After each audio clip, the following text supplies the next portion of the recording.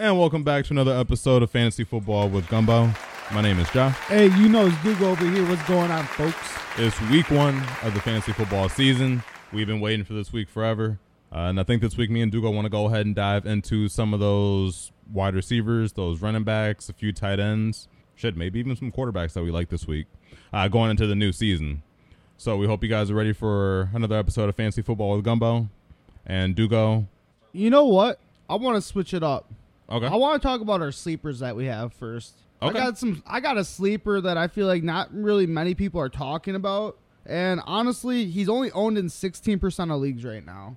The guy that I'm talking about is Curtis Samuel. The reason why I think that this guy's a sleeper, especially going into this week alone, is that the Washington Commanders are playing the Arizona Cardinals. I'm not sure if you know this about the Cardinals, folks, but they are struggling mightily pretty much everywhere. Mm-hmm. And so when you're looking at a group that, I would say is pretty much paper thin at almost every position, I'd say that the wide receiver 3, who's probably going to be going against the least prepared out of all of the groups, is probably going to have a field day.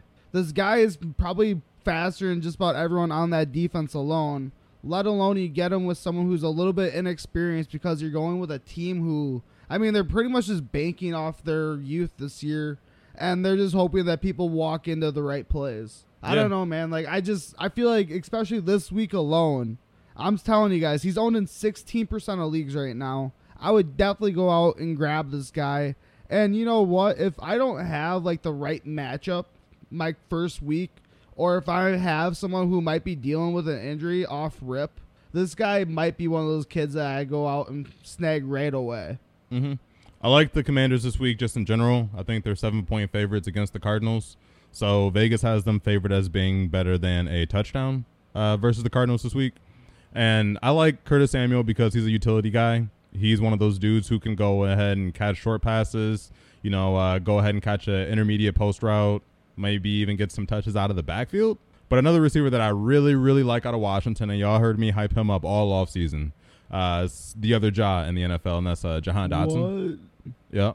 I don't know if Terry McLaurin's turf toe is going to be serious, and I don't know if he's going to have a limited snap count, if he'll be a full go on Sunday. He seemed like he was going to be a full go. Mm-hmm. Scary Terry, that is. With Jahan Dotson, I like him because he's not going to be getting that primary matchup.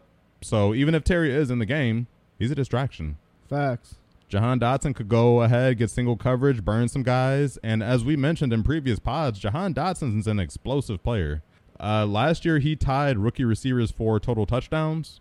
He tied with Green Bay Packers' Christian Watson for 7 total touchdowns, and Jahan only played in 10 or 11 games. Facts. So, what about this guy for a sleeper this week? Zach Moss, running back for the Colts. I don't think Zach Moss is going to be playing. You don't think so? I don't believe so. I think they listed Deion Jackson as the starter for this week. Did you see something different? No, I haven't seen anything different. I saw that they listed Deion as the starter. I've just heard rumors that just because he's getting the start doesn't necessarily mean that he's going to be getting the work share of the load. So, or the large share of the load. So, it's just one of those things to where, shoot, dude, whenever I see Zach Moss out there, it seems like he's usually doing something. I don't know. So, it's one of those where, it's going to be one of those things where Steichen has said it's going to be a true running back by committee. And I feel like if there's going to be someone who just kind of walks himself into touchdowns, I feel like it's going to be someone like Zach Moss rather than Deion Jackson if I want to put my money on it. I actually do like Zach Moss as a season-long sleeper. And I think a large part of that is because of the style of runner that he is. Right. So he's a bruiser, but over his career, he averages well over 4 yards a carry. So he's someone who can go out there, he can be efficient with his touches, he can fall forward. And in an offense that I project to run a lot, maybe top 5 in the NFL in terms of rush attempts.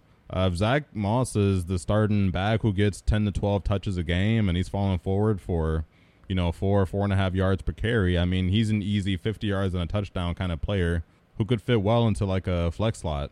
And he's probably available in a lot of your leagues right now. Yeah, absolutely, man. I would say either him. Otherwise, I feel like Evan Hall might have an opportunity to pop off.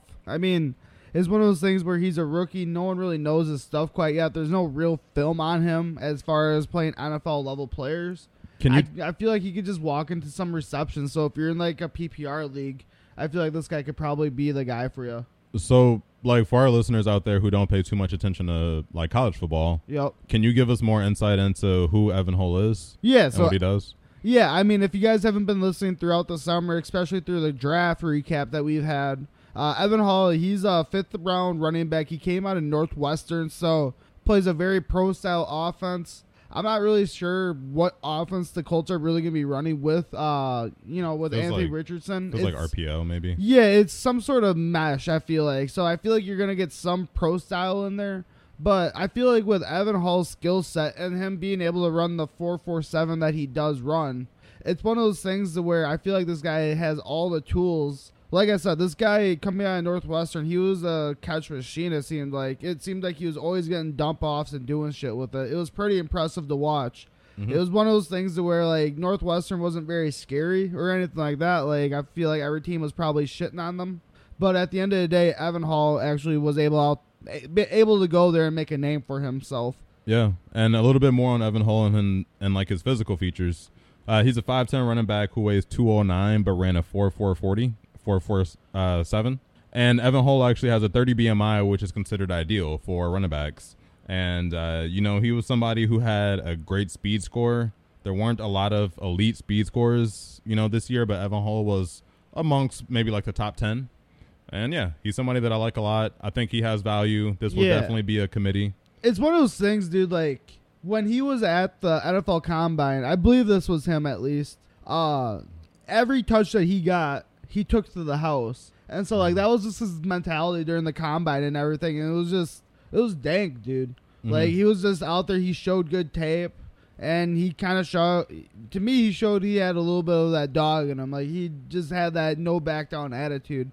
So I feel like when the going gets tough for the Colts this year, I feel like Evan Hull might be one of those guys that they try to lean on to give him a little bit more juice. I think another guy who could get leaned on is Trevor Lawrence, who actually plays on the Jacksonville Jaguars, and that's who the Colts will be playing this week. When it comes to the new-look Jaguars offense, they added Calvin Ridley. They added Tank Bigsby. There's Travis Etienne, Christian Kirk, Evan Ingram, Zay Jones. I mean, coming out of the gates, let's start with Calvin Ridley. How do you think he does in Game 1 versus the Colts? I think that he's going to eat, dude. I mean, one thing that I honestly, I'm not sure who exactly the Colts even have as their DBs anymore. But I know that they've lost Stephon Gilmore. They did, yep. And, I mean, they haven't, at least to my knowledge, really picked up any notable names other, like, to really replace him or anything. So I feel like Calvin Ridley is going to go out there and absolutely eat this week. I think that we're going to see some replication of what he did back when he had that Falcon uniform on. Mm-hmm. It was crazy, dude. Like, he had some years where, I mean, we all saw it. We all talked about it. Some of us made money because of him. But he absolutely ate. And so I feel like Calvin Ridley, everyone talks about, like he has all these other targets that he has to worry about and everything. But when he was in Atlanta, he had pretty much the same situation, dude. Like, he always had some sort of receiving tight end, it seemed like. Among that, they also had Julio Jones. So, I mean, he knows how to work against the alphas and how to make sure that he gets his own work. So, when you're thinking about Christian Kirk, Evan Ingram, Zay Jones, bro, this guy's going to be eating, all right? Like, let this guy go. I think that Calvin Ridley and Christian Kirk are going to be the two receivers you want to own out of this offense. I'd say so. And when it comes to Calvin Ridley, I'm not trying to go over the top because I know a lot of people have been calling him a wide receiver 1. I don't see him as a wide receiver 1 this year in fantasy. I project Calvin Ridley to have 87 catches for 1,050 yards and 7 touchdowns. That's a pretty good stat line, but that's not a top 10 wide receiver stat line. And so I think there is the possibility that Calvin Ridley could be great, but first game out of the gates, he hasn't played in a while. August snaps are different than September snaps. I'm not saying I'm not starting Calvin Ridley, but I wouldn't. What do you mean you're not starting Calvin Ridley? No, I'm not saying that I wouldn't not start Calvin. Like, Calvin Ridley starting. But I think I would lower my expectations, and I wouldn't expect maybe wide receiver 1 output week 1. I think he can go out there and he can get, 5 catches, 70 yards. Hopefully he gets in the end zone. So if you play in a half PPR league, he's good for 9.5 to 10 points. But, I just think people should lower their expectations. And I think those who got Christian Kirk in the drafts should also be happy because I think they got another steal this year, Dugo. I definitely think that Christian Kirk is going to be one of those guys that can really work. So, not a lot of people know this, but like it's been pretty much noted that Christian Kirk is probably going to be working primarily out of the slot this year. And so I feel like the last time when he did that, at least to my remembrance, is when he was on the Cardinals. And I feel like it didn't really matter. Like, if he played slot, the guy was able to absolutely eat. Dude, so yeah. I'm excited for him, dude. Like, I don't know if it's really going to be much of a drop-off for him. You could probably assume targets are going to drop off, probably a tad. But, I mean, Doug Peterson likes his guys, so he's going to go to whoever the hot hand is. And, Trevor Lawrence is going to be the guy actually making the decision. Mm-hmm. And so he's going to go with who he trusts. And, I mean, if you look at his output that he had with Christian Kirk, I mean, there's some sort of relationship there. There's a bond. There's a connection. So I wouldn't doubt out Christian Kirk at all this year, man. I think he's definitely going to be one of those sleepers. I like Christian Kirk a lot. I don't think last year he had 130 targets, and I think he's going to lose some targets to Calvin Ridley. Yeah. But even if he has, let's say, 105 targets, I want to say last year he caught 84 out of like 133, so it's like a 63% catch rate. Yup. If he catches 63% of, let's say, 105 targets, he's still good for north of 65 catches. He's a downfield guy, so he has a really great ADOT. You're talking 13, 14, 15, yards a catch. And Christian Kirk could be someone who, similar to like Brandon Cooks in his heyday, could go out there and get you big touchdowns when you need them. 30, 40, 50-yard touchdowns because he's getting single coverage and he's catching passes from a really good quarterback. You were telling me earlier this summer, I guess, about how much you like Trevor Lawrence. Yeah, I fucking love that kid, dude. Do you still have him in your MVP discussion? Yeah, I think at the end of the year, he's going to be one of those cats that's going to be a part of it. Mm-hmm. I don't know, dude. I've just watched this kid's story. I feel like he has all the tools that are there for him. It's his second year in this Doug Peterson scheme, and it seems like he's absolutely flourishing. It's amazing, dude. He's progressing the way. I mean, everyone obviously wanted him to be like this absolute dog, being drafted first overall. But then he was obviously under the Urban Meyer system, which was kind of crazy. But then, Doug Peterson came in. I feel like probably coached some bad habits back out of him. Yeah. And then, I don't know, dude. Like, to me, Trevor Lawrence was absolutely great last year. That wild card game, you can call it what it is. Interceptions happen. Not everything's on the quarterback, but he is the one who throws the ball. Mm-hmm. But I think that this year you're gonna see something kind of like Peyton Manning, to where like every year he just kind of got better and better and better. But I feel like Trevor Lawrence also is a super freak athlete. I mean, he's 6'6", 230 or something, and he can run if needed. Like, he's not Peyton Manning back there. He's not a statue. Yeah. Like, this guy, he can get you some points with his legs if needed. So I just feel like he's one of those cats. Like, if you can get him in like the 5th round, I think that's an absolute steal. 5th or 6th round for this guy is an absolute steal. How do you think Trevor Lawrence does game 1 against the Colts, performance-wise? I think he's probably going to go out there and score around 30 points. I feel like he's probably going to end the game with 30 touchdowns. 30 touchdowns? No, he's going to end the game with 3 touchdowns. I would say probably around like 350 yards passing through the air. And let's sprinkle on like a 60 yards rushing. So 410 yards total. Wow, okay. So you got him going out with a boom start. Yeah, that's actually a lot. That's a lot. Yeah. So. All right, cool. I played Trevor Lawrence this week, so hopefully you're wrong. Oh, dude, I think against this defense especially, it's going to be crazy. I mean, one thing I will say about this Jaguars line is I feel like they got a little bit younger. They lost their left tackle, and they had added a new left tackle who is a rookie. Mm-hmm. So we'll see how that goes, but it's all exciting for the Jaguars this year. I think it's going to be amazing. Speaking of tackles, and speaking of that draft class, we got word that Teron Armstead for the Dolphins seems to be going through, some injury shit. Okay. And that brings into question Tua. He's had a little bit more of a roller coaster, maybe experience in the NFL. Yes, he has. And I guess going into week 1, if Teron Armstead is not there, are you ranking Tua as a top 10 quarterback if he potentially is scrambling and, first game back in the league this year, he's getting pressured a lot? So I'm going to say the only thing that's holding Tua back this year, I would say, is himself. I think that regardless of who is out there blocking for him, He's just going to have to get over the mental hurdle of, just making sure that he's in the right position and making sure that if he is falling, that, he's getting himself situated to brace himself. We saw that actually during the preseason. I'm not sure if you guys were watching those games or anything, but Tua, it was pretty sick. Like, he had thrown this, I think it was an interception or something.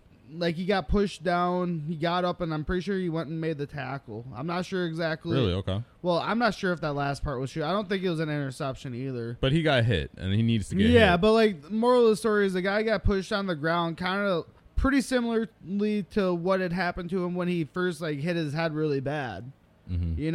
And that was, like, a huge story. And so, like, yeah, like, when he had fallen this time, like, he actually was able to roll the shoulder, and it looked like all of his jiu-jitsu training and everything was actually coming to fruition and working. So I'm excited for the cat, man. I really am. I think that this is going to be a really good year for him.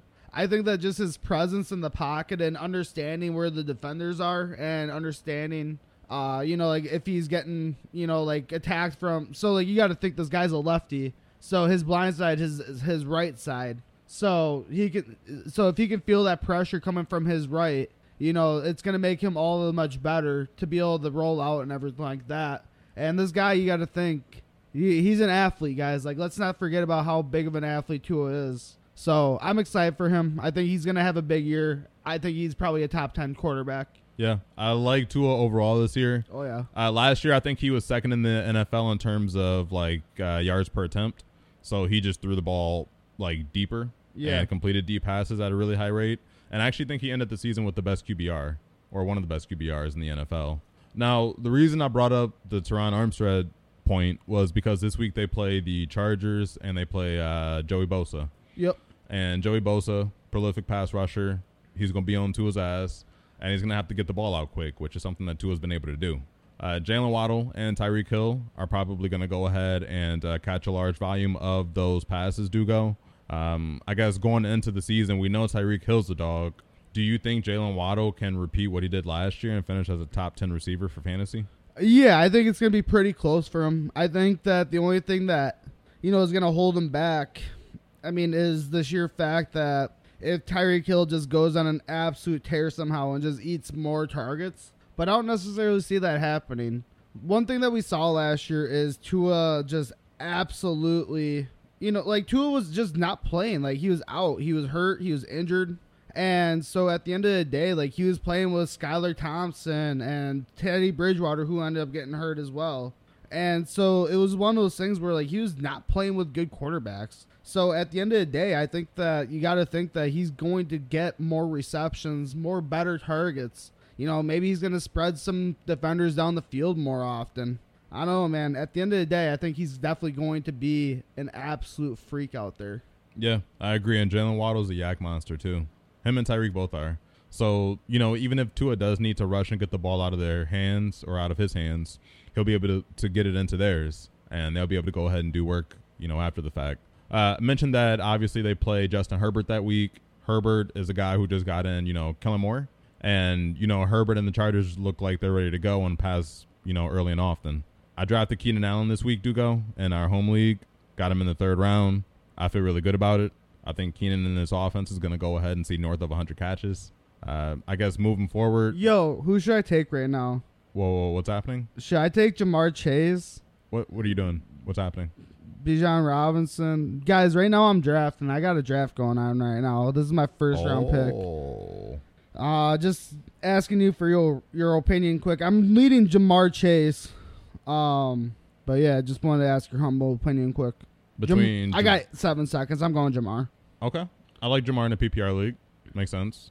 Yeah, let's see what it is exactly. It's Yeah, but no.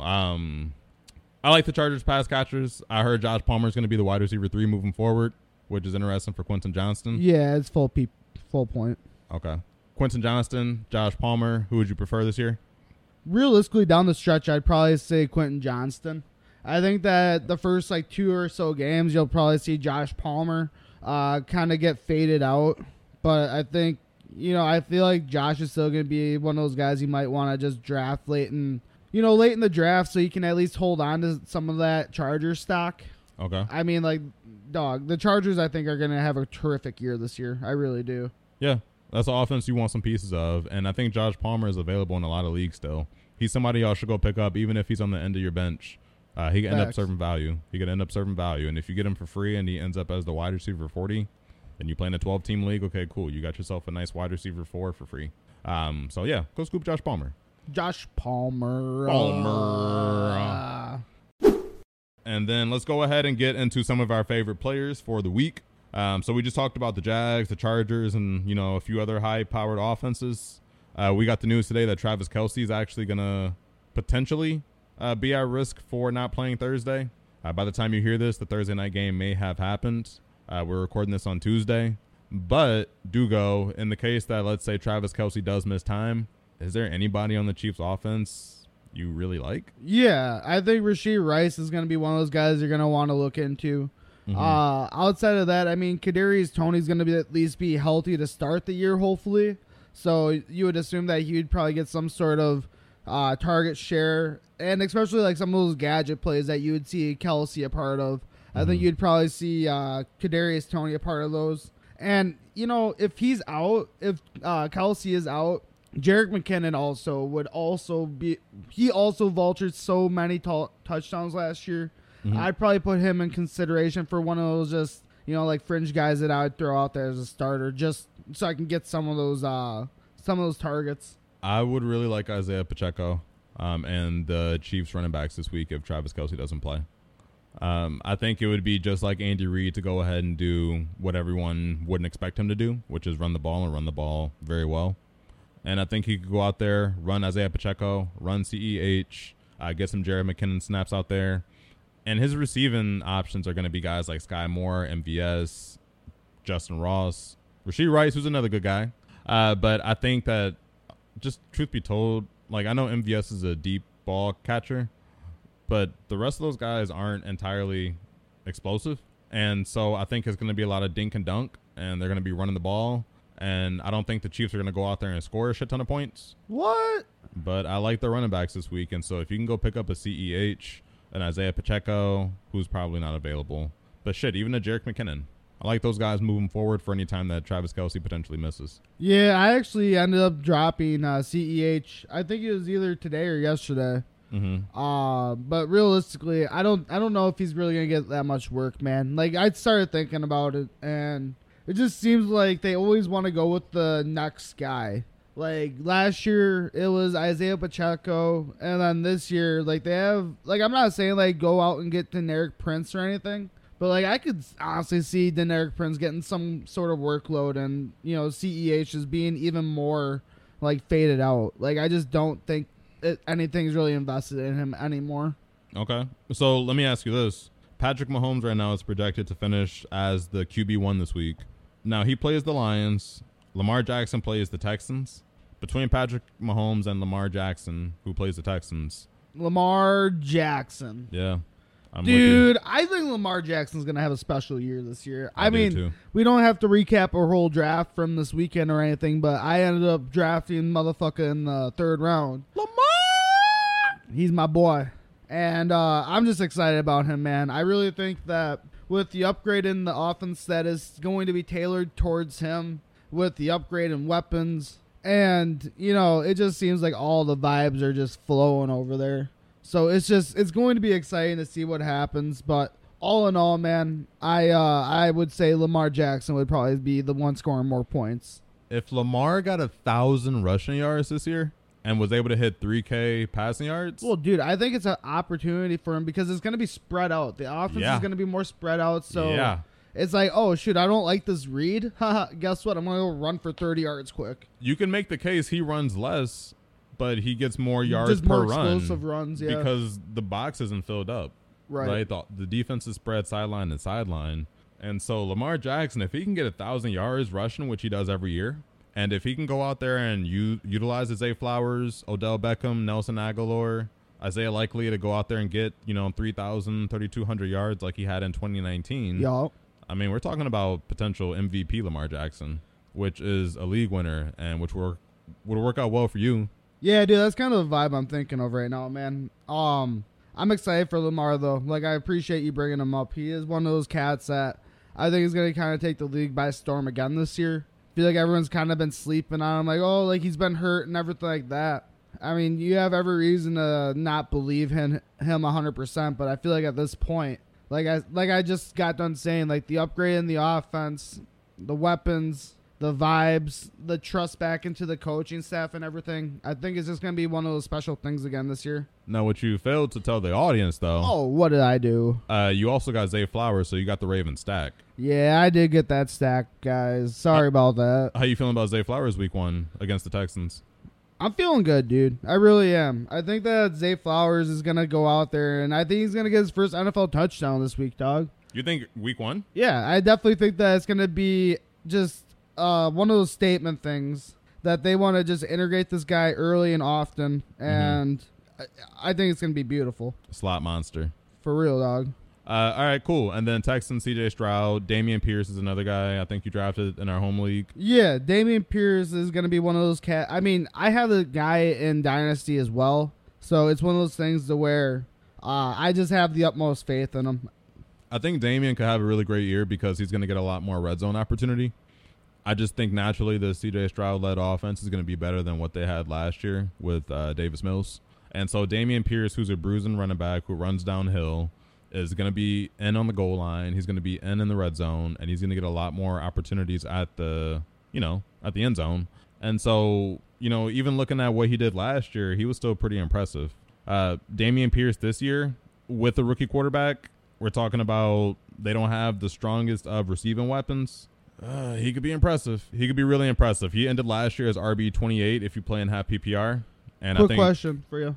I think this year he could finish top 20. What's up, though? Josh Jacobs, Josh Allen, or Jaylen Waddle? Tough. I gotta go Jacobs. Yeah, I was thinking that too. I gotta go Jacobs. I think he scores more points than Waddle. That's fair. I mean, I don't know exactly if he'll end up scoring more points, but I mean, just the sheer fact that I was able to take Jamar Chase in the first round. Get yourself a running back. Yeah, I think it's just good to take that value for a running back right there. I still think he's going to be a top 10 running back. What if you got Lamar round 4 or something like that instead of Josh Allen? Right. Yeah, we'll see how it falls. I mean, I also have just a little bit of an idea of taking Joe Burrow here in the third on the turn. Mm-hmm. So we were talking earlier about draft strategy, and you mentioned how you really like to focus on running back early. I do. Can you, I guess just tell me more about that? Like, why do you find running back to be so important, even in a day and age in which they pass the ball more than ever? So it just kind of depends on the leagues that you're in. So this league right now, we're talking about a full PPR. The league that we were drafting in Sunday night, that was a half PPR. And you also have standard leagues, et cetera, et cetera. But so why I typically always, especially like if I'm towards the front of the draft, I like running backs more because they're usually those dual threat backs. They're usually going to be able to get me more catches. They're going to obviously be out there touching, they're going to be getting the ball more. They're getting touches on the ground. It's a beautiful situation. So like if you're able to get your hands on an Eckler, a McCaffrey, like all these cats that are going to be like the dual threat backs, workhorses. It's just at the end of the day, when you can get a guy who's going to be getting 400 damn near touches throughout the season compared to a guy who might see, if you're lucky, 200 targets. Yeah. It's just one of those things to where if you go volume, I want the volume. Dude, I've been preaching that shit recently because, honest to God, running backs, they touch the ball maybe 300 times. So, earlier this offseason, I was talking about James Conner. And Sunday night when we were drafting with the boys, they were giving me shit. They were like, yo, James Conner's ass. He's on the Cardinals. They're tanking.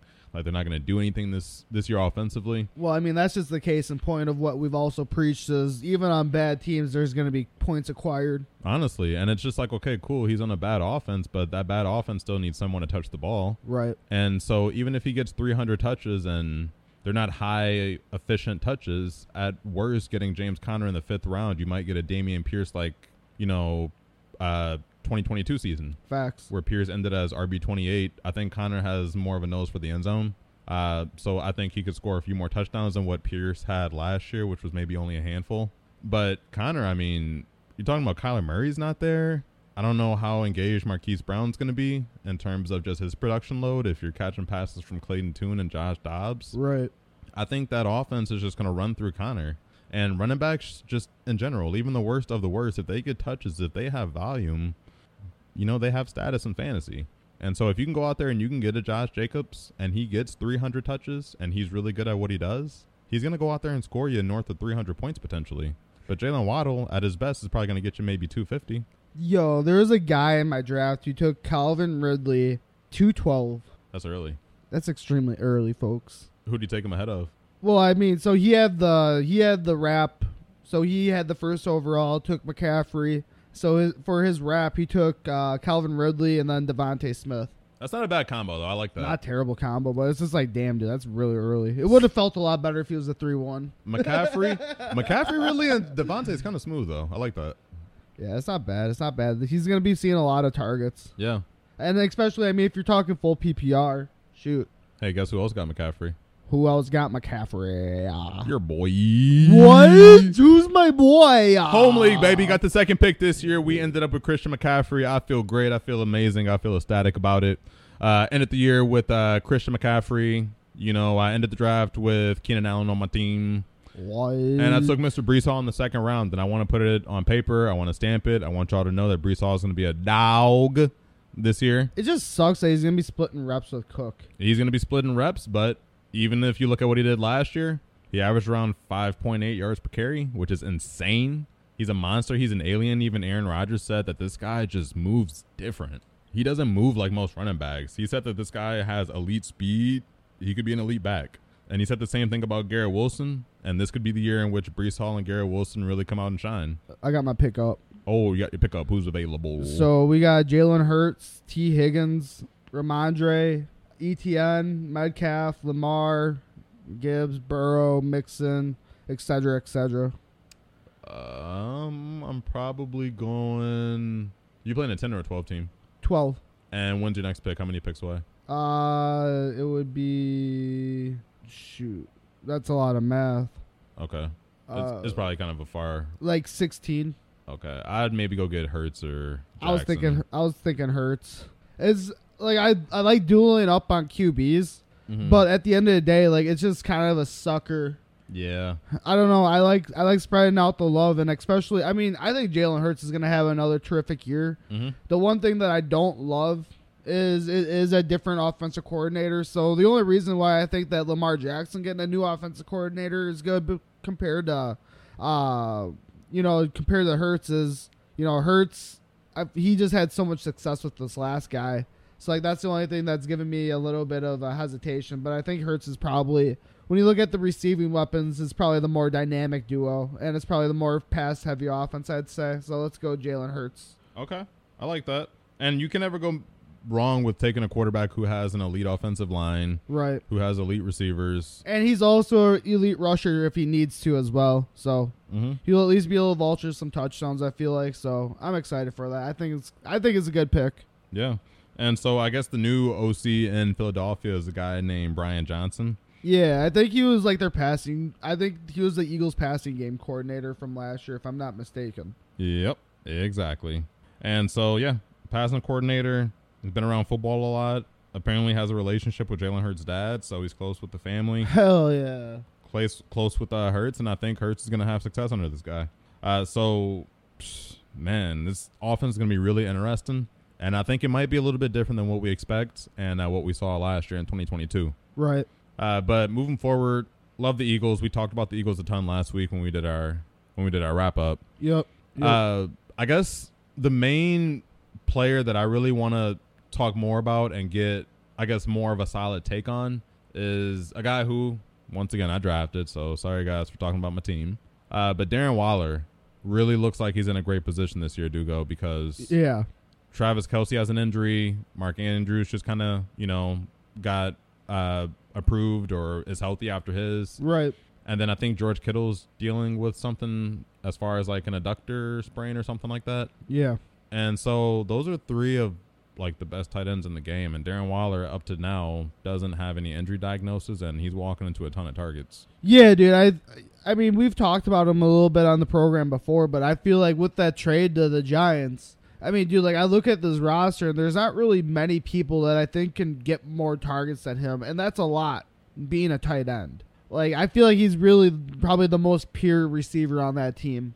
Mm-hmm. So I just feel like when the going gets tough for Daniel Jones, it's Waller. When there's a scheme, when there's a play schemed up for someone, it's probably going to be for Waller. Yep.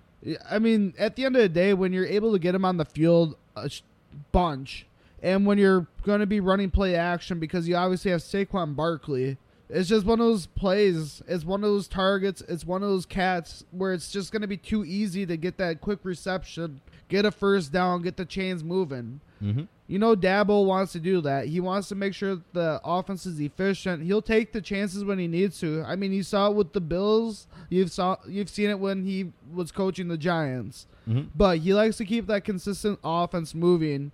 And when you saw what the difference from the Bills team was compared to this Giants team, obviously the receiver core is nowhere near it, but they were really lacking a lot of tight end depth. Yep. And I think that going out and getting this guy is, it sparks the offense, in my opinion. It does. It adds a playmaker that they desperately kind of needed. When you look at Darren Waller, I mean, in 2019 and 2020, he finished with at least 1,100 yards each year. But after that, he got kind of, nicked up with injuries. And so with the Josh McDaniels offense, when he did play last year, the tight end, Darren Waller only averaged about 3 catches, maybe 43 yards. Respectfully, the last 2 years prior, he averaged 5 catches and 60. So he averaged 20 less yards and a couple catches less. I think that going into this new regime, going to Brian Daboll, having a rap sheet and having, a history of being productive in the league, Yep. they're going to use this guy the way he was used when he was productive, right? They just paid a bag for him. So I think Darren Waller has all the opportunity in the world to be tight end 1. In week 1, he's being projected for about 5 catches, 60 yards. I feel like that kind of hits the nail right there on the head. I agree with that projection. And I think that Darren Waller has the potential to finish as a top 5, top 6 tight end this week. Hell yeah. Yeah, I think he's going to be up there for sure. Who are the Giants playing this week? This week they play the Cowboys on Sunday Night Football. Ooh. Sunday Night Football. Cowboys and Dak Prescott come out to play. They added Brandon Cooks this year, Dugo. Are you still big into CeeDee Lamb, another guy you drafted in our home league? Yeah, I am big on CD this year. I feel like when you've ever seen the Packers off, or I mean, if you've ever seen McCarthy, especially when McCarthy's playing, or when he's calling the plays, he usually just likes to target the hell out of the, his ex-wide receiver who is going to be CD Lamb. CD's nuts. Dog, I feel like he's going to have another top 5 year. It's crazy. It's crazy. So it's interesting, too, because the West Coast offense emphasizes like those short passes to somewhat replace the run. And I think that kind of explains why Dallas wasn't so urgent to go out and get a running back to complement Pollard. But I guess by saying that, I'm kind of implying that I think the Cowboys are going to toss the ball up a lot. And I think CeeDee Lamb's going to naturally be the wide receiver 1, so he's going to step into a lot of receptions. Now, another part of the West Coast offense is, a lot of short and intermediate passes, but when you get the opportunity, you like to toss it deep once the defense kind of overcommits. And I also think that's where Brandon Cooks could stand to shine. Brandon Cooks coming into a Dak Prescott-led offense. Dak's probably the best quarterback he's had since, I don't know, maybe Drew Brees? I think Dak's better than Jared Goff. Yeah, I would say so. I mean, I don't think that's a hot take or anything like that. I feel like that's very fair. Yeah. Yeah, I feel like at the end of the day, when you look, I don't know, man. Like, I just feel like Dak is shown to be the more prolific passer. It was a good deep ball too. He does. I think he has a stronger arm than Breeze did. Yeah. But yeah, man, I like both those guys. I love Pollard this year. I think Pollard's going to catch a lot of receptions and he's going to get a lot of opportunities on the ground. But I'm really interested to see what happens with that goal line back roll and who fills it. I guess if you had to take a guess, who would you... For the Cowboys? Yeah, like who's going to be their goal line back? I would assume it's going to have to be Pollard, unfortunately. So you think he's just a workhorse this year? Yeah, I feel like that's probably going to be kind of the vibe that you should assume from him, yeah. We've never seen that with the Mike McCarthy offense, though. It's always 2 backs. Yeah, I would say you're not wrong with that, but right now I don't really know if I would trust the other 2 guys to be taking the most critical carries away. I would say at some point it's just kind of a trust thing. It would be a trust thing, and until proven otherwise, I would probably say that I'd be going with my workhorse, the guy that I can swing it out to on swing passes and do everything for me. My hot take this year is that the Cowboys sign Leonard Fournette midseason. I mean, it wouldn't be a bad signing. They need it. They would need it. I think playoff Lenny could be in full effect and could come out there and, steal some goal line touches. How's your draft going, by the way? Good. It just came to my pick, and the guy before me took Aaron Jones. I was really hoping to take him. Ah, shit! I think we might be going with DeAndre Hopkins in the 4th. Woo! Let's go, D-Hop, baby. I'm thinking him or Pierce, but it's full PPR. I mean, when you look at the Titans, that's hard. That's crazy. That's hard. I mean, there's also Scary Terry, but I don't know. Damn, D-Hop or Damian Pierce. Where's your gut? I guess gut is pretty. I think gut would probably tell me D-Hop. When you're talking about receptions in a PPR, I feel like he's going to be peppered this year. Mm-hmm. I mean, there's a reason why he chose the Titans. Fair. So I feel like that would probably be the gut move. I think I would go with D-Hop too. It stinks, but yeah, like it feels a little dirty, but I feel like when you're getting a guy who typically is drafted around like the 2nd round and you're able to get him in the 4th, yeah, I feel like you gotta kind of go for it. I know we talked about how running backs typically get more touches, and that's a lot of the reason why we enjoy like drafting them early. Right. But with D-Hop, I mean, you're talking about a guy who has the potential to finish as a top 12 receiver. Facts. Which would be a wide receiver 1 in your 12-man league. And so when you talk about Damian Pierce, I mean, yeah, he's going to be good, but I do think in a half PPR league in which D-Hop is going to be a target monster for the Tennessee Titans, yeah, I'm going to play to the rules, and I'm going to go ahead and take D-Hop. I'm going to take D-Hop. Yeah, I already took him. Yeah, I think that's a good play for you. Yeah, I'm looking at like 400 catches this year between my 2 wide receivers and Jamar Chase and DeAndre Hopkins, so I'm pretty excited. Hi, everyone. This is JJ, the co-founder of Good Pods. If you haven't heard of it yet, Good Pods is like Goodreads or Instagram, but for podcasts. It's new, it's social, it's different, and it's growing really fast. There are more than 2 million podcasts, and we know that it is impossible to figure out what to listen to. On Good Pods, you follow your friends and podcasters to see what they like. That is the #1 way to discover new shows and episodes. You can find Good Pods on the web or download the app. Happy listening.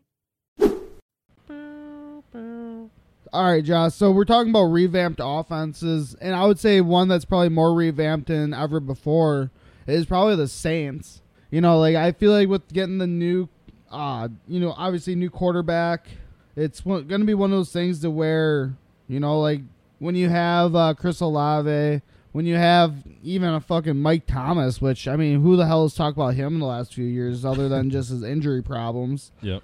Like it's one of those, I don't know, man. Like I'm excited for this team for once, man. Like I usually hate the Saints and everything, but I do have a soft spot in my heart for someone like Derek Carr. So end of the day, dude, like I'm excited about this team, and I'm definitely excited to see if he's able to revamp this offense back into what it used to be. What are your thoughts on the Saints going into this week facing the Titans, who, I mean, it seems like they have a lot of injuries, if I am not mistaken. Yeah, the Titans always have like an underrated defense. So I want to say going into this game, like if you guys play on Sleeper, the Titans are listed as like a red matchup for like receivers. And I don't know what D. Henny's projected for this week against the Saints, but I don't know that this game is going to be super high scoring. I like the Saints this year. I think it's going to be explosive. I think Derek Carr is a major upgrade from Andy Dalton or Jameis Winston. And honestly, I think he has a ton of weapons in Kamara, Olave, Michael Thomas, Rashid Shaheed. Juwan Johnson might be a top 10 tight end this year, and that's not really saying much. But I think Juwan Johnson could go out there and have a ton of explosive plays. The guy was a wide receiver turned tight end when he got to the NFL, so he has wide receiver hands. And so I think this offense is going to look great. Week 1 against the Titans, I think they're still going to be figuring things out, but I do think that they're going to pass maybe north of 25 to 30 times. I think they could easily end this game with 25 to 28 pass completions. Derek Carr ends as a top 15 quarterback. If you do 6-point passing touchdowns, maybe even higher. But I really like a Juwan Johnson this week. I'm a little more skeptical about Michael Thomas. who hasn't played a ton of football these last 2 years, Dugo. Yeah, I'm not really huge on Mike Thomas, dude. Like, I'm honestly avoiding him still. Like, it's one of those things, like, it's the fucking plague to me. Like, it's like in COVID, like, when you would, like, look at someone, and then, like, they would damn near start to look at you, so you had to look away real quick and make sure your mask was up. Like, that's kind of what I get with the vibes with Michael Thomas, dude. Like, I just don't want it. At the end of the day, like, Michael Thomas is going to be one of those guys that it'll either be a hit or a miss. But if you've ever looked at the education that's in front of you, he hasn't been consistent the last, 3 years? So who's to say that it's going to work this time, you know? I'm not sure. So Michael Thomas played 3 games last year out of 17. He didn't play the year before, and he only played 7 of 16 in 2020. So he just hasn't been available, man. And it's tough. I mean, like, sure, like, let's see what happens when they get Derek Carr in here, and hopefully it's a quarterback he actually wants to work with.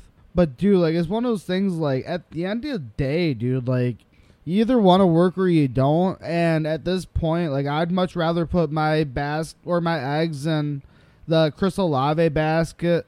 I mean, you brought up Juwan Jennings or Juwan Johnson. I think that's a pretty dang pickup if you can get him later in drafts. I think Olave is going to end up leading this wide receiver group in receptions, targets, and catches. Oh, yeah. But if you're asking me if I'm playing Michael Thomas this week, if he's a full go, I think I am, maybe in my flex. Week 1 of 2022, I believe it was, last year, he was wide receiver 8. He had 8 targets with 5 receptions, 2 touchdowns for 57 yards. He finished with 20 fantasy points if you play in half PPR league. So he was a top 10 wide receiver. And if he's out there and he's a full go and there's no lingering injuries, then I like him. And week 1's the closest guarantee to that you're going to get all season because he's coming in, you know, fresh off the preseason and, you know, they limit his work and all that kind of stuff. Right. So week 1, if I have to play Michael Thomas, I think I'm doing it in my last flex spot if I have no better options. Like if I had a Jahan Dotson, I'm probably playing Jahan Dotson ahead of Michael Thomas. That could come back to bite me in the ass this time next week, but I think Jahan Dotson's explosive, and I think Michael Thomas is always a question mark. All right, bro. We're back up on the draft order. Not really sure where to go. So currently, I pretty much got Jamar, Hopkins, Mike Williams, Waller, and Jacobs. Do you think I should go with Isaiah Pacheco, round out my running backs? Otherwise, Jerry Jeudy's available. We also have James Cook, who I'm kind of leaning towards as well.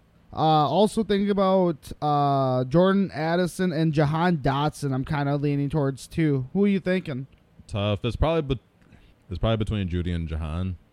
I think Judy's gonna miss a couple of weeks. Right. Who are your wide receivers again? So currently got Mike Williams, DeAndre Hopkins, and Jamar Chase. And you only have to start 3, or you can only start up to 3 receivers? We have 4 flex spots, or we have 2 flex spots. Judy has the most upside out of all those guys. I think I'm going to go Javonte Williams. Okay. Why? Running back. Touches? Just get the running back, folks. It's one of those things where you don't have to make it. I don't know, dude. Like, at the end of the day, like, I feel like I'm still going to get value on my next pick. So it's going to be the 8th round, 93rd overall. I could be looking towards a Zay Flowers, Gabe Davis, Quentin Johnston. You could also reach and grab an Odell. Otherwise, you know, like, you could also try to get a 3rd running back too. But, like, at the end of the day, like, I mean, I could reach, grab Sutton, who is supposed to go around the 10th. Sutton's a scoop. That could be a scoop. I mean, you just said that Judy's going to be dealing with injury. And so that's just one thing that I don't fuck with, especially to start the season. Players who are already injured. Yeah, dude. Like, it's already a grueling season to begin with. Yep. And so if I'm taking someone who's already going to be missing time, I feel like I'm pretty much just... There's no upside there. I mean, no. yeah, they can come in and be good later, but you need to get to later. You need to win I'm pretty much just games and stay in the handcuffing race. myself at that point. I don't fuck with that. So I feel you on maybe waiting on Judy Handicapping. and getting Sutton later in the rounds. I like that. Yeah. Sutton's somebody that I think is actually going to be pretty damn good this year. I have Sutton ranked in my top 30 wide receivers going into the season. And when I look at the Denver Broncos offense, it is going to look a little different. They get the Raiders out the gate. who's been a team that's been kind of shitty on defense for as long as I can remember. And I think Sutton could go out there week 1 against the Raiders, get him, 5 catches, 70 yards, and a tud. Yeah. Do you have any reservations on taking people that are on the same team in that situation, like a Javonte Williams running back and a Courtland Sutton as a wide receiver? Not really, because I think at that point they're both fighting for my flex, so I'm just playing whoever gets me the most points. I'm not really relying on playing them both at the same time often. Interesting. I mean, right now, as it would be sitting, Javonte Williams would be my starting running back. One of my starting running backs. If he's your RB2, I'm maybe a little bit more hesitant about a Courtland Sutton, but based off of That's fair. Like my personal projections and shit, like I'd go get him. Like, fuck it, who cares? Yeah, I mean, I don't love the fact that allegedly there's reports of Javonte being on a pitch count, so that's not great. But you'd still think that they'd have him there in reasonable situations to score points. And that's a good time to draft the sleeper running back. Yeah, 7th round. I like it. I kind of want to get to actually this week. We're going into week 1, Dugo. We got a lot of matchups. Packers versus Bears this week. We talked about the Jags versus the Colts. Detroit versus KC to open up the season on Thursday night. Yup. When I'm looking at sleeper backs and when I'm looking at backs who maybe are not getting a lot of attention week 1, but I think they could pop off, my eyes kind of gravitate towards Alexander Mattison against the Buccaneers. Really? Why is that? I like Alexander Mattison this season as a RB1. This is going to be his, the first few weeks are going to be prove-it weeks, and so he's going to be projected for not many points. But I think he's going to outperform his projections most of the first month. And I could see this guy getting the ball. He's going to definitely score a touchdown. Probably gets at least 60 to 70 yards. That alone in a standard league is going to get you 13 points. Okay. If he adds in a couple of catches that go for 15, 20 yards, and you're talking about an extra 3 to 4. And Alexander Mattison could end this week with 16, 17 points on the board. And they're projecting that he finishes as the RB 23. But last time I checked, if you got 17 points as a running back, you're finishing at least top 15. So I like Alexander Mattison a lot this week with the Vikings playing the Tampa Bay Buccaneers. I guess, are there any running backs that you're looking forward to that maybe aren't getting a lot of hype? I guess one guy in particular that I feel like just always gets a little bit slept on is Nick Chubb. So this week they're playing the Bengals, who, I mean, they have a pretty good defense and everything, don't get me wrong. But I just feel like this year it's going to be pretty much Chubb's game in that backfield with them losing Kareem Hunt and everything. So at the end of the day, I feel like I'm going to see Nick Chubb probably go for a larger workload than what we've seen in the past. So I don't know, man. Like, I just feel like Nick Chubb this year, one of those guys that I think you could see a little bit more work from than what we're used to seeing. Yeah, and it's funny because he's a first-round pick, but he's still kind of a slept-on first-round pick. Yeah. Like, people don't really talk about him that much, but I do think he has a clear pathway to overall RB1 status this year. You talk about adding a Deshaun Watson. They added Elijah Moore as a perimeter weapon. They're going to be stretching the ball further down the field, which is going to open up the box for Nick Chubb. And Nick Chubb is a perennial 5-yard per carry guy. So you talk about getting more open boxes. I think last year Chubb scored over 15 touchdowns. No Kareem Hunt either, and he has the first or second best line in football. Yup. And I'm sorry, he only scored 13 touchdowns last year, but that's still a lot. Yeah, Chubb has a pretty clear pathway to RB1 status. Yeah. First week you play Cincinnati. Cincinnati's pretty easy against the run. And I could see Cleveland going into this game and, maybe trying to take advantage of that. Kevin Stefanski's a smart guy. Yep, absolutely. Cincinnati, Cleveland, the Battle of Ohio.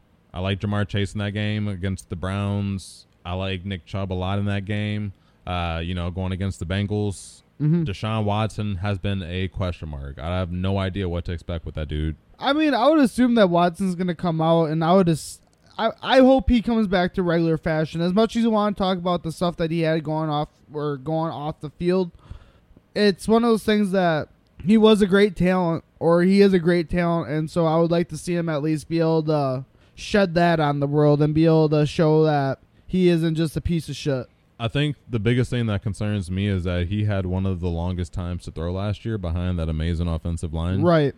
I think he averaged 3.2, 3.3 seconds, and he still struggled, which means he's just not reading the field well or completing passes.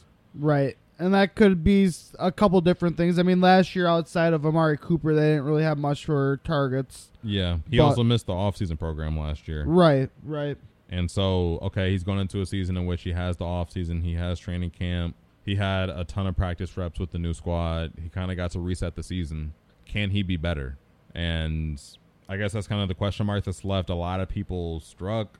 First week going into a game against Joe Burrow, if I had to flip a coin, I think he could be good, he could be bad, but my gut tells me he's probably going to be not great.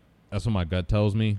I have no 100% consensus thoughts on what Deshaun Watson's going to do for you this week, but if I have another option, if I have a Dak Prescott, a Kirk Cousins, I may be sitting Deshaun Watson week 1 just to kind of see what he goes out there and does. I know that he could have a special week and go up for 30, 40 points against Joe Burrow in a shootout, but then he could also just not be efficient.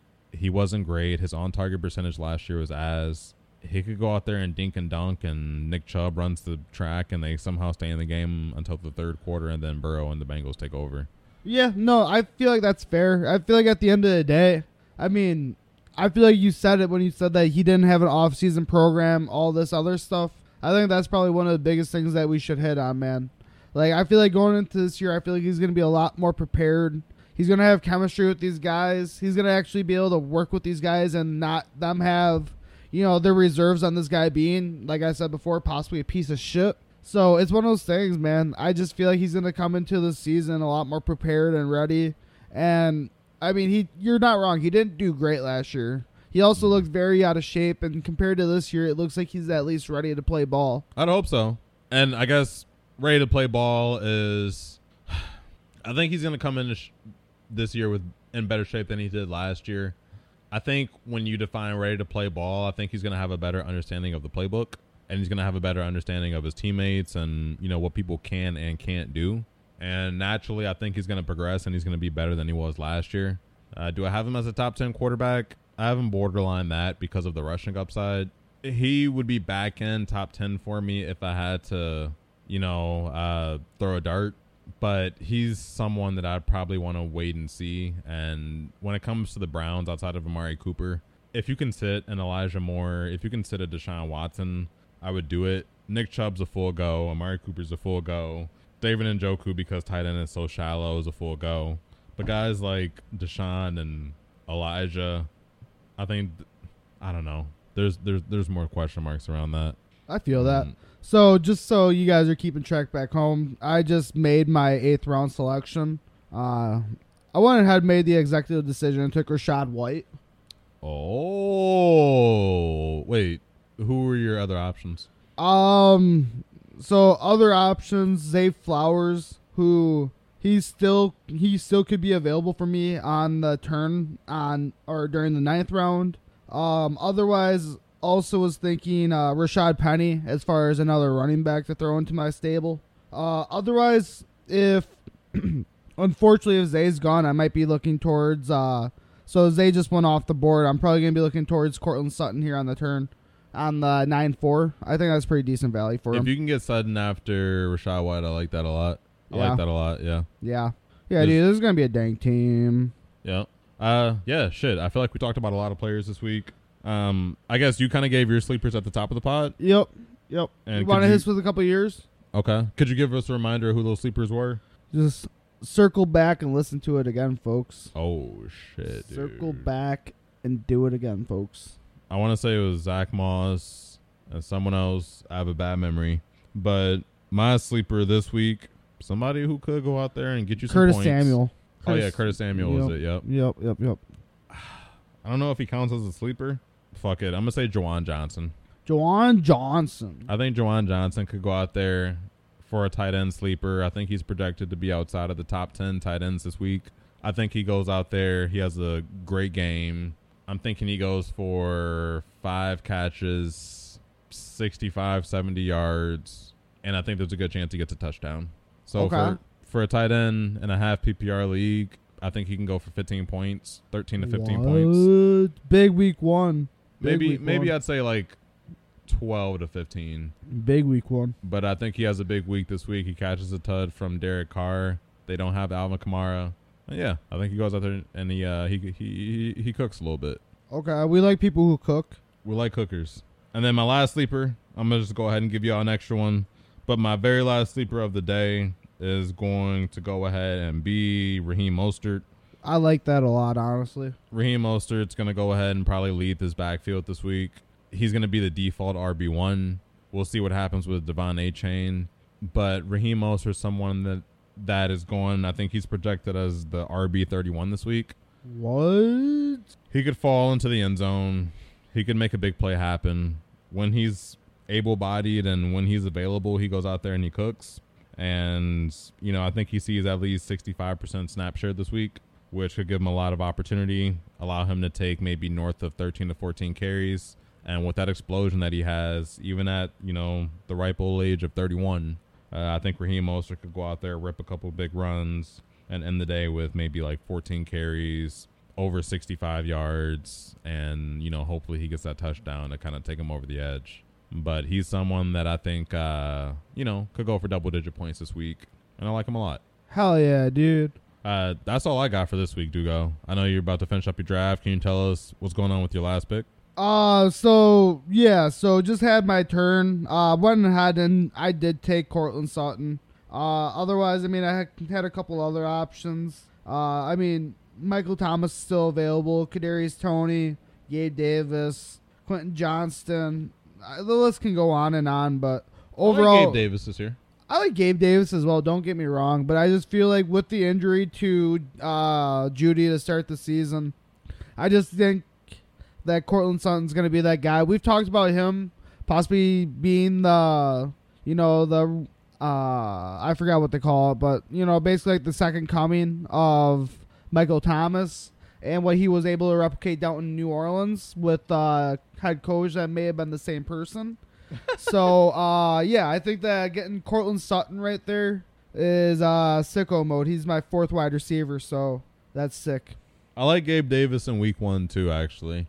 I think he's going to get DJ Reed on the Jets. Hell yeah, dude. DB2, and I think Reed runs like a 4.5 140. What? Dude, you just shouted him out, and you just said he a bitch. Hey, bro. Pac-Man Jones runs a 4.5 140. 4.5. And you know what? Gabe Davis actually isn't much faster. I actually think Gabe ran a 4.5 4.2. Oh shit! Or maybe, which might be worse than So you're telling me that he's gonna be keeping up with him? Keeping up with them, yeah. I think Davis goes over the top and he catches at least one deep ball from Josh Allen on the offense. Fair enough. So I think Gabe Davis could be a good boom or bust option for you this week. That's fair. It could be wiki booms. I feel like PPR though. If we're talking full PPR, I feel like Courtland Sutton gets the over on him the full season though. Yeah, no doubt. Yeah, easy. I think Gabe Davis loses some passes to Dalton Kincaid. Yeah. But he could be more efficient with what he does get. So well, and one thing that I know we're gonna try to close this down pretty soon, but I know one person that last year I was kind of underwhelmed with, and that was what the heck? Why am I just had his name on the top of my tongue. Bear with me, folks. I really apologize, but Dawson Knox. I was pretty underwhelmed by him last year. Compared to his performance the year before. So last year he ended as tight end 14. He had 48 catches, 6 touchdowns, which is dank. But compared to the year before, he had 49 catches with 9 touchdowns. He also had 6 more targets. Obviously that's not much of a difference, but I just feel like Dawson Knox. Obviously with Kincaid being in the room, you can't think of him being as too much. Yeah. But if you are able to take this guy at like the end of the draft, like the 13th, 14th, 15th, 16th rounds, like I feel like it's pretty much one of those shots in the dark to where like if you need a fill in for a flex, a tight end, you got your guy right there. I think that's fair. I think that's a fair point to be made. I don't know, like it could be speaking it out of existence. I think Kincaid's gonna have a hell of a year as well. Don't get me wrong. Dawson Knox is gonna like just kind of fall his way into the end zone somehow. Yeah, I just don't think that he's just going to be going away like that. Like, I feel like he's going to be in the game. I feel like he's going to be there. Yeah. Speaking of, and kind of a last minute question, I guess. Sup, bro? Are you starting or sitting Aaron Rodgers in week 1 versus the Bills defense?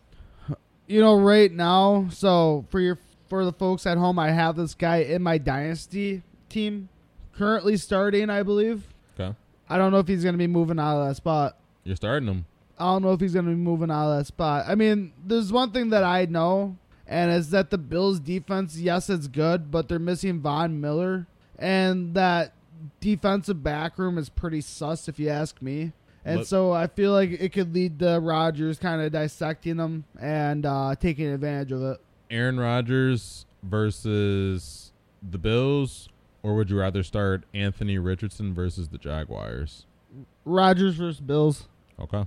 We'll revisit it next week, I guess. Well, guess we will. I mean, like, one thing that comes to mind is obviously the rushing yards for Richardson could become ridiculous.